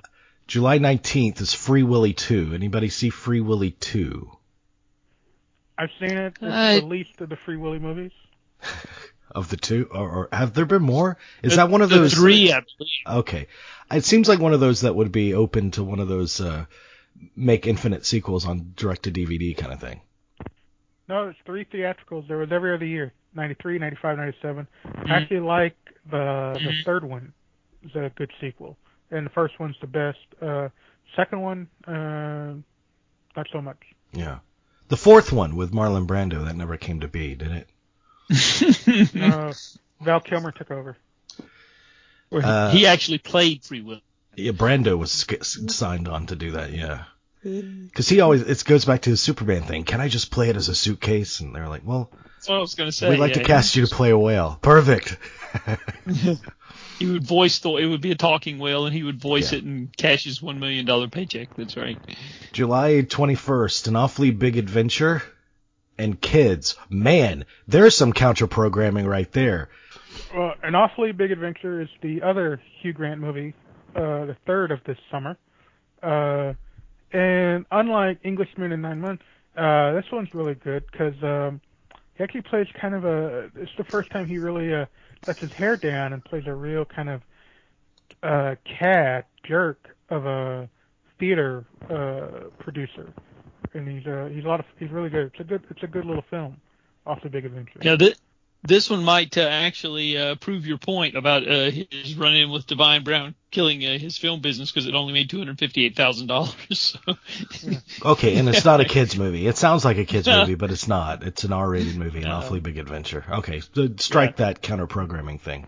Okay. And I saw Kids in theater. I had my dad and my older brother took me. I was not of age because it was remember, basically the Weinsteins had to create a second distribution company just to release it because Disney would not let them release it.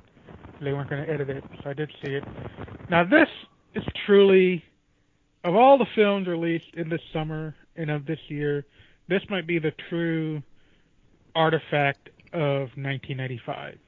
Larry Clark's Kids. If you ever want a snapshot of hype and of indie filmmaking of 1995, you put Kids in the time capsule. It's just one of those things. It still has some power to it. Chloe Sevigny's really, really good. Leo Fitzpatrick as the main predatory kid. He's still a powerful presence. It was just one of those films that it was more taboo busting at the time than it is now, I think.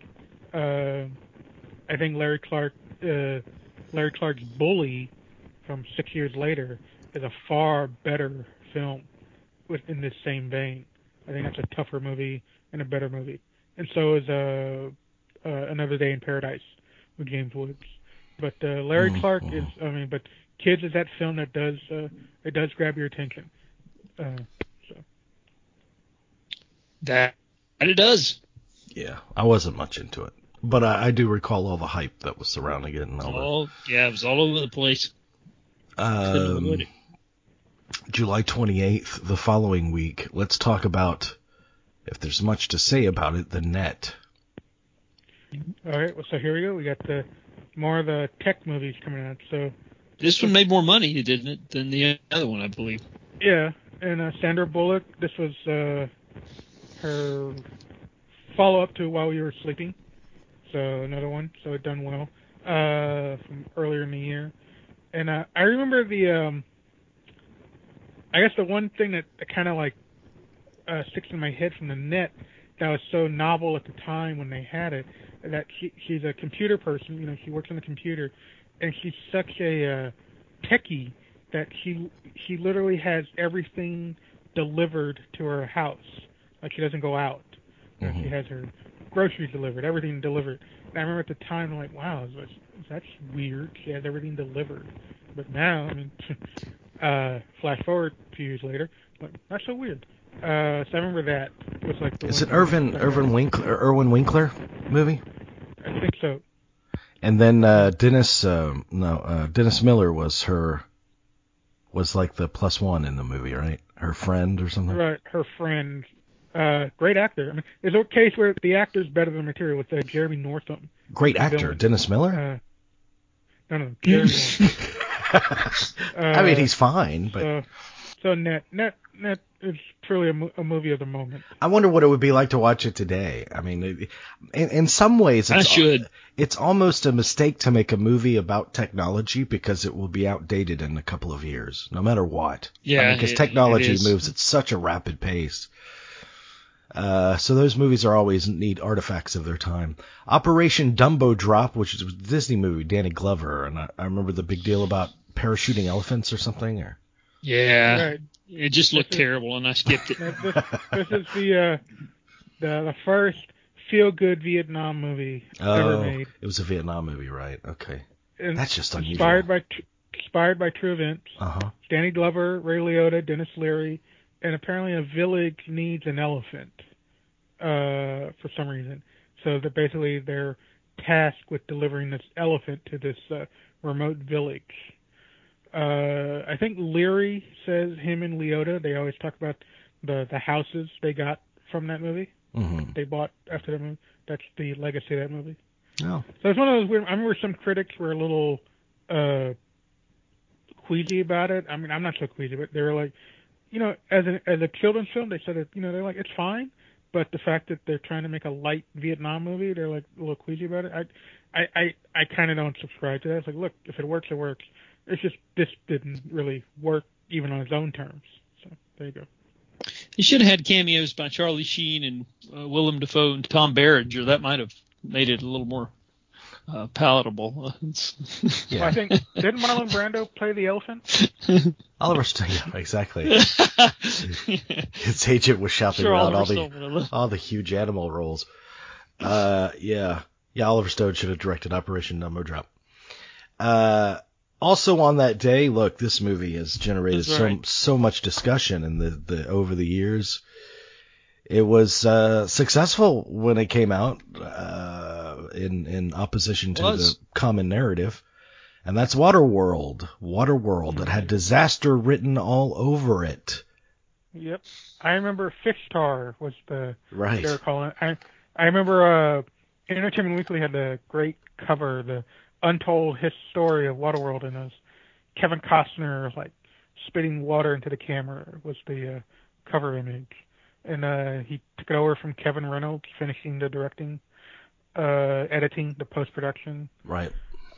Basically, it was Mad Max and jet skis, and Dennis Hopper was the villain. The Exxon Valdez was his home base. I went opening weekend, like a lot of people, and there's a couple of striking images in it, underwater images. It's not, for as much as it made domestically, I think it made 80-90 million domestically, and it made most of its money back worldwide. It's just not, for all the hype, it's just not very memorable considering the premise. The trailer, I remember, was more exciting than the movie, I thought. Mm-hmm. Yeah, I mean, it's not a terrible movie, but it's just kind of ho-hum. Yeah, I felt the same way. So, anyway. August 3rd, but you can get this recent Blu-ray from Arrow of Waterworld, right? It's like it has extended cut. Jesus, what? Are you riding a horse, Aaron? What's going on with that phone line? I thought a bomb was going off. You don't start masturbating until after the show, Aaron. Okay. Speaking of masturbation, August 4th, Babe. Now the fourth of the Best Picture nominees from the summer, and here is the case of it. The talking pig movie that's actually good. James Cromwell made James Cromwell a star after over a decade of nondescript roles. Babe, George Miller. I mean, great movie. Great movie. It is. It's very good. It's a good example of a family film that's also intelligent, and adults can enjoy it as well. Mm-hmm. Yeah, and far more successful than I'm sure anyone had any idea it would be. Mm-hmm. Yeah, it's quite good. It really is. Also on that day, August 4th, I remember this movie. I remember watching this opening weekend. Julia Roberts and Dennis Quaid.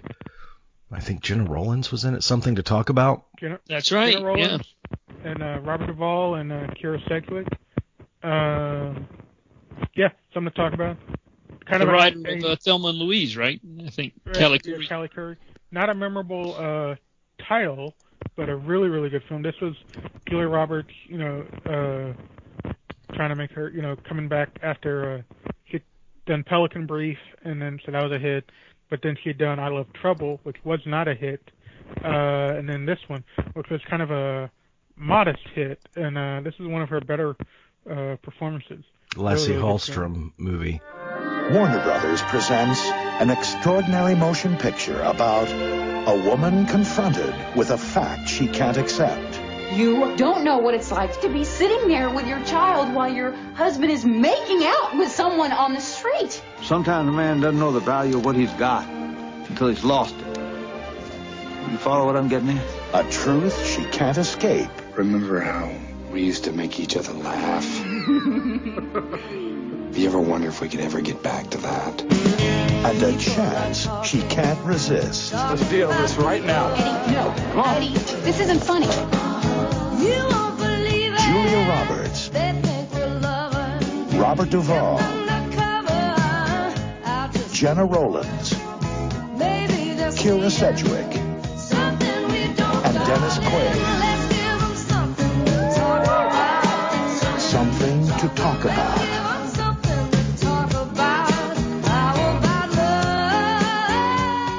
Now, here's a question. Was that movie just named after a popular song? Because I think Something to Talk About became a hit before the movie came out, right?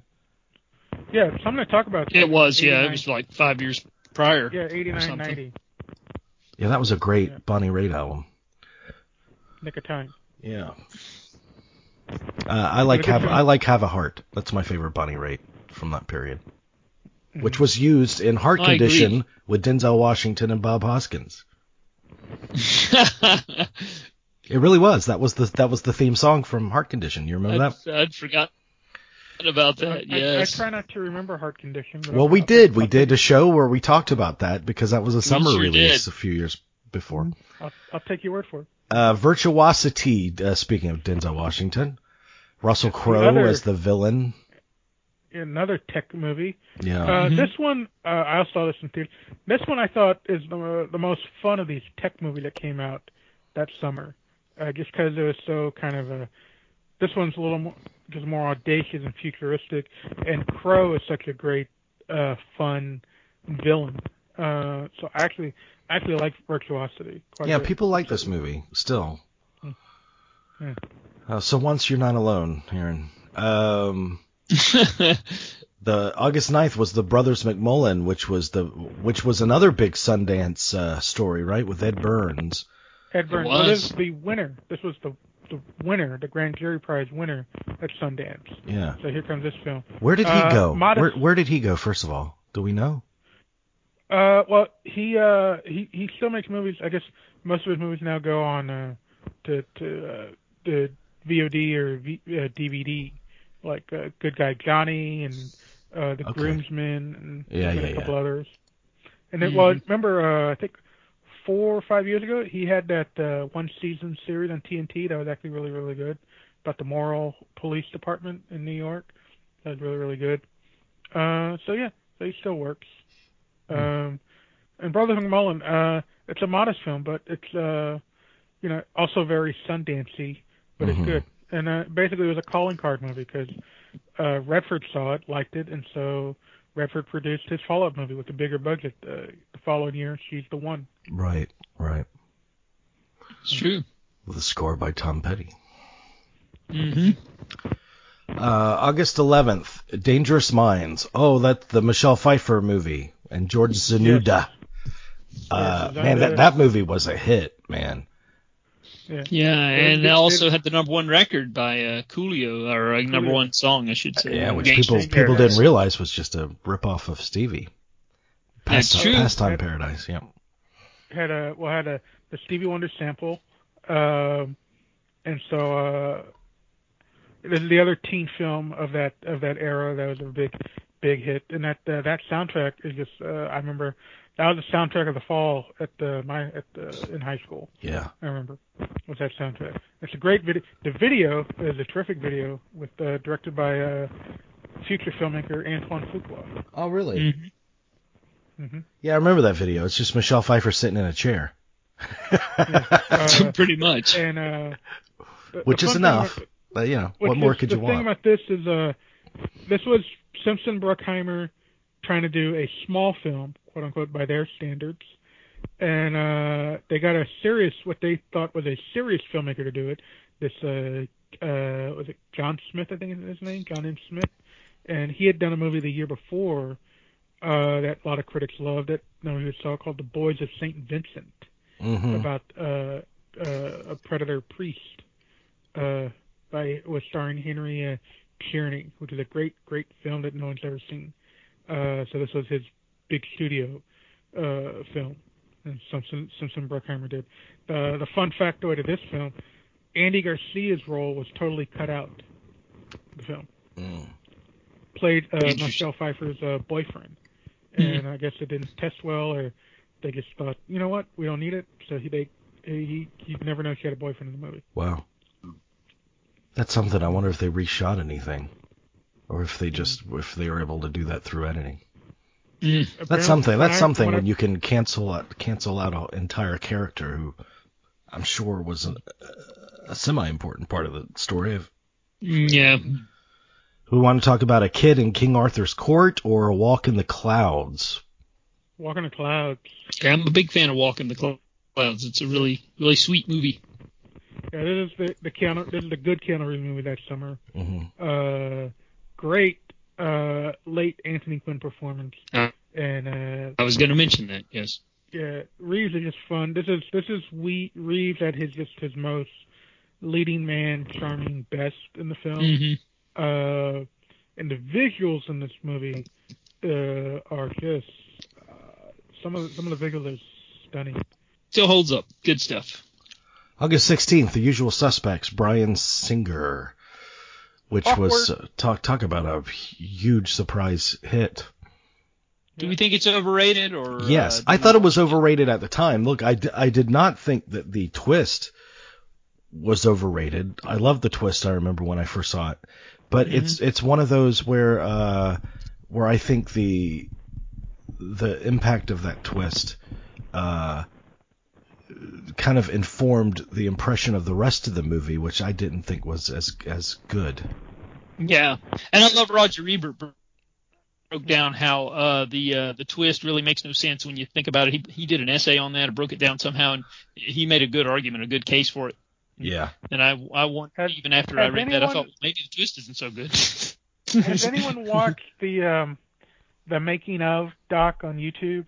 That's from the DVD. It's like the 40-minute making of doc. I haven't. I need to see that.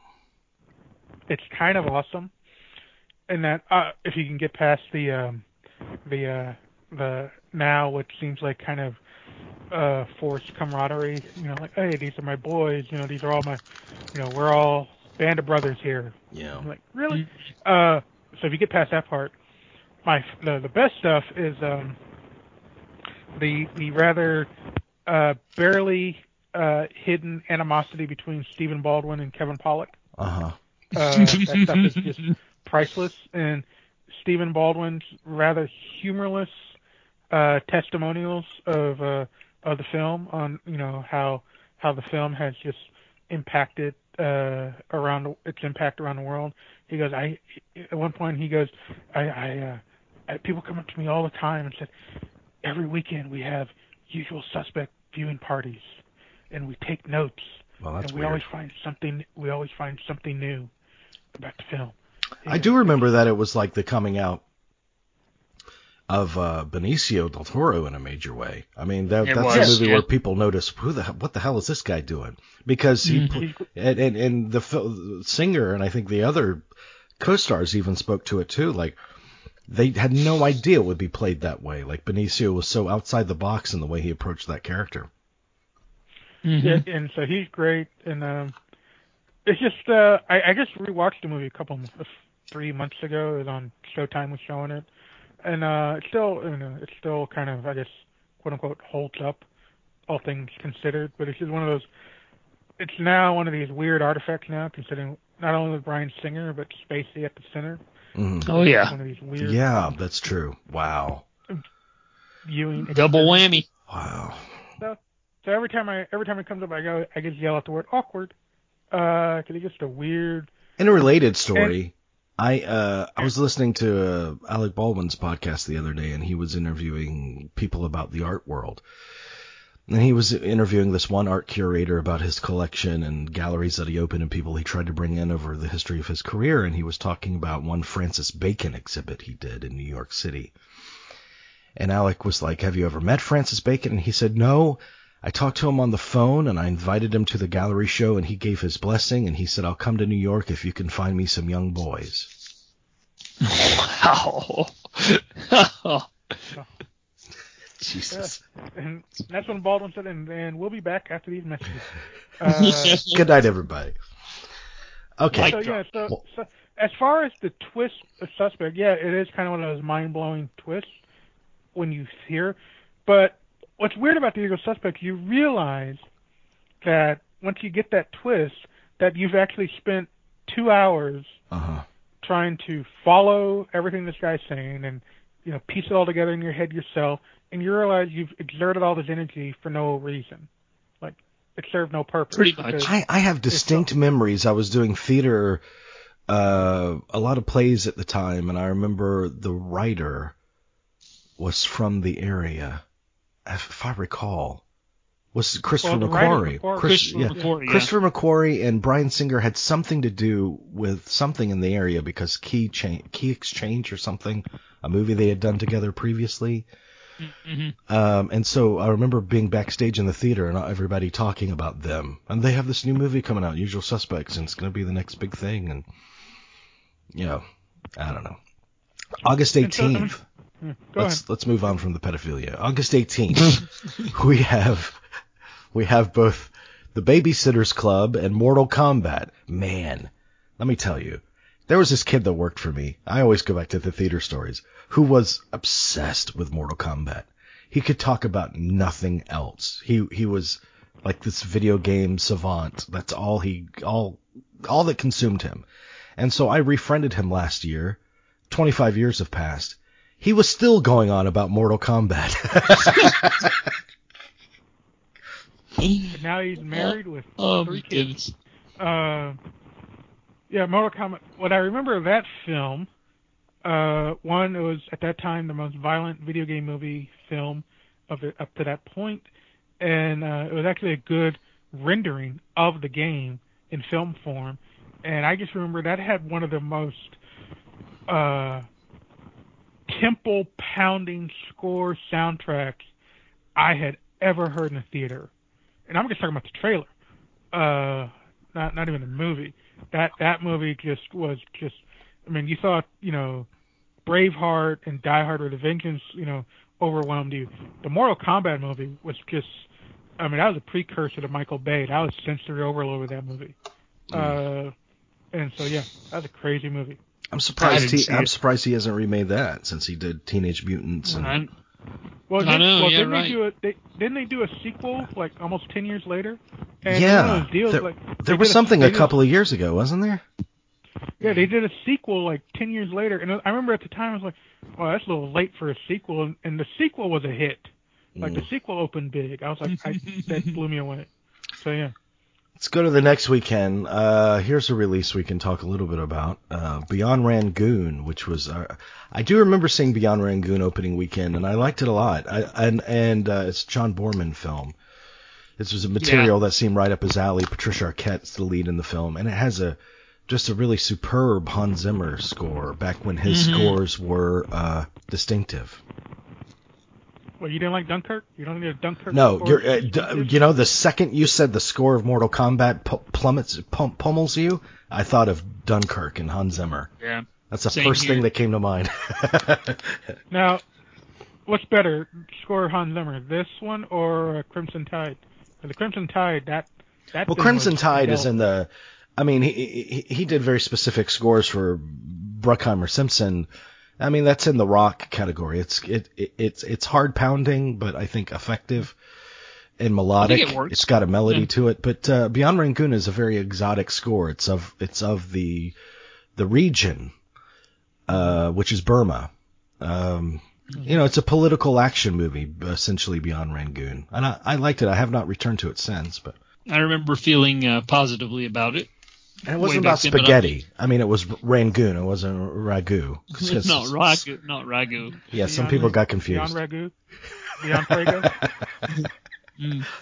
Head starring Chef Boyardee.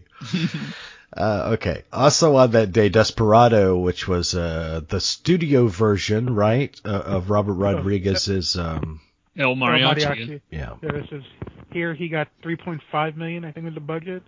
And so it was Antonio Banderas' first starring role, English-speaking starring role. Steve Buscemi, Salma Hayek. And this was kind of the first of this type of this kind of Americanized of the splatter action. This is where we're getting the Americanized Hong Kong action. Besant had done a little of this with The Professional a year earlier, but Rodriguez was cranking it to 11, and Desperado is one of those deals. Buscemi is awesome in the film, and in his supporting role. Keith Medin's a good villain in the role. He has in a couple of scenes. Tarantino has a cameo. That was a kind of a no-brainer to do at the time, and it's a fun film. It's of the mariachi film. I mean, El Mariachi is probably the best of the three. And then this one's really, really good. It's almost as good. And then you get Once Upon a Time in Mexico in 2003. But Desperado, it was one of those. It doesn't have much of a story. Neither did El Mariachi. It just was Rodriguez showing you, all these tricks he had. And you also have Salma Hayek. Okay, that same day, and this might be the last movie we talk about, is I'm Sorry, I'm Eating a Cookie. Clive Barker. And Lord of Illusions. And who was his lead? Craig. What was his name? Burko. Yeah. Bierko. But also, this was also Scott Bakula. Right. Yeah. I did not see this. The story is that this is actually one of the better Clive Barker movies. Oh, no. That Craig Barker guy was Nightbreed. Sorry. Okay. This is Scott Bakula, and this is the word is this is one of the better Clive Barker movies, and that, but also that there's I think on the DVD there's a director's cut that some of the Barker fans prefer to the theatrical. So I don't know how big of a difference that is. But I do know this one does get a little more respect than, let's say, Hellraiser. It does? Yeah. Well, I thought Hellraiser was a pretty big thing amongst the horror set. Well, yeah. So I think this one has, from what I've heard, has a better story. Like I said, but I have not seen it. So don't know. Yeah. Obviously, it's one of those. This is back in the day when. The last couple of weeks of August, there was just kind of this dumping ground kind of thing. Yeah. Not like now. That is one thing. Now we're in the last week of August and we're getting actually some quality stuff.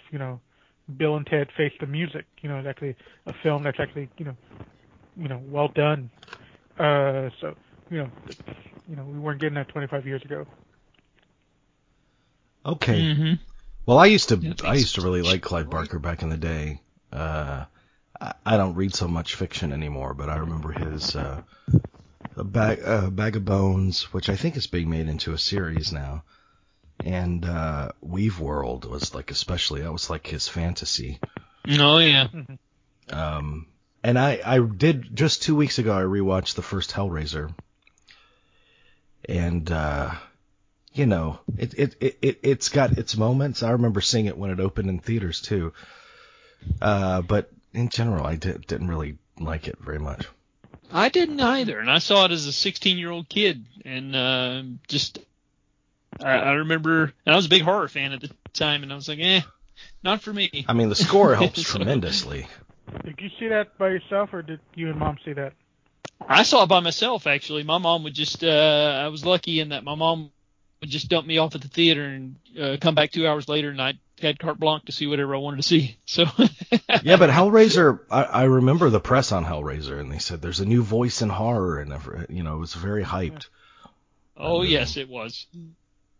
Jamie, you by yourself, or you see with Mom? I think it was one of them that I saw myself. Yeah. Yeah, I don't think my mother was interested in seeing Hellraiser. No, nobody in my family was. Hi, dear, let's go see Hellraiser. that would never come out of my mother's mouth. Exactly.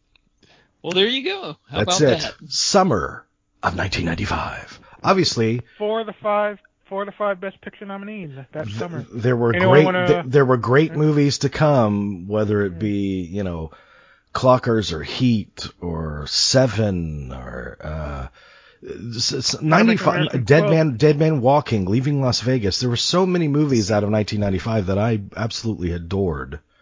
Showgirls. Yeah. Casino, Nixon. Showgirls. That's right, Scarlet Casino. Letter.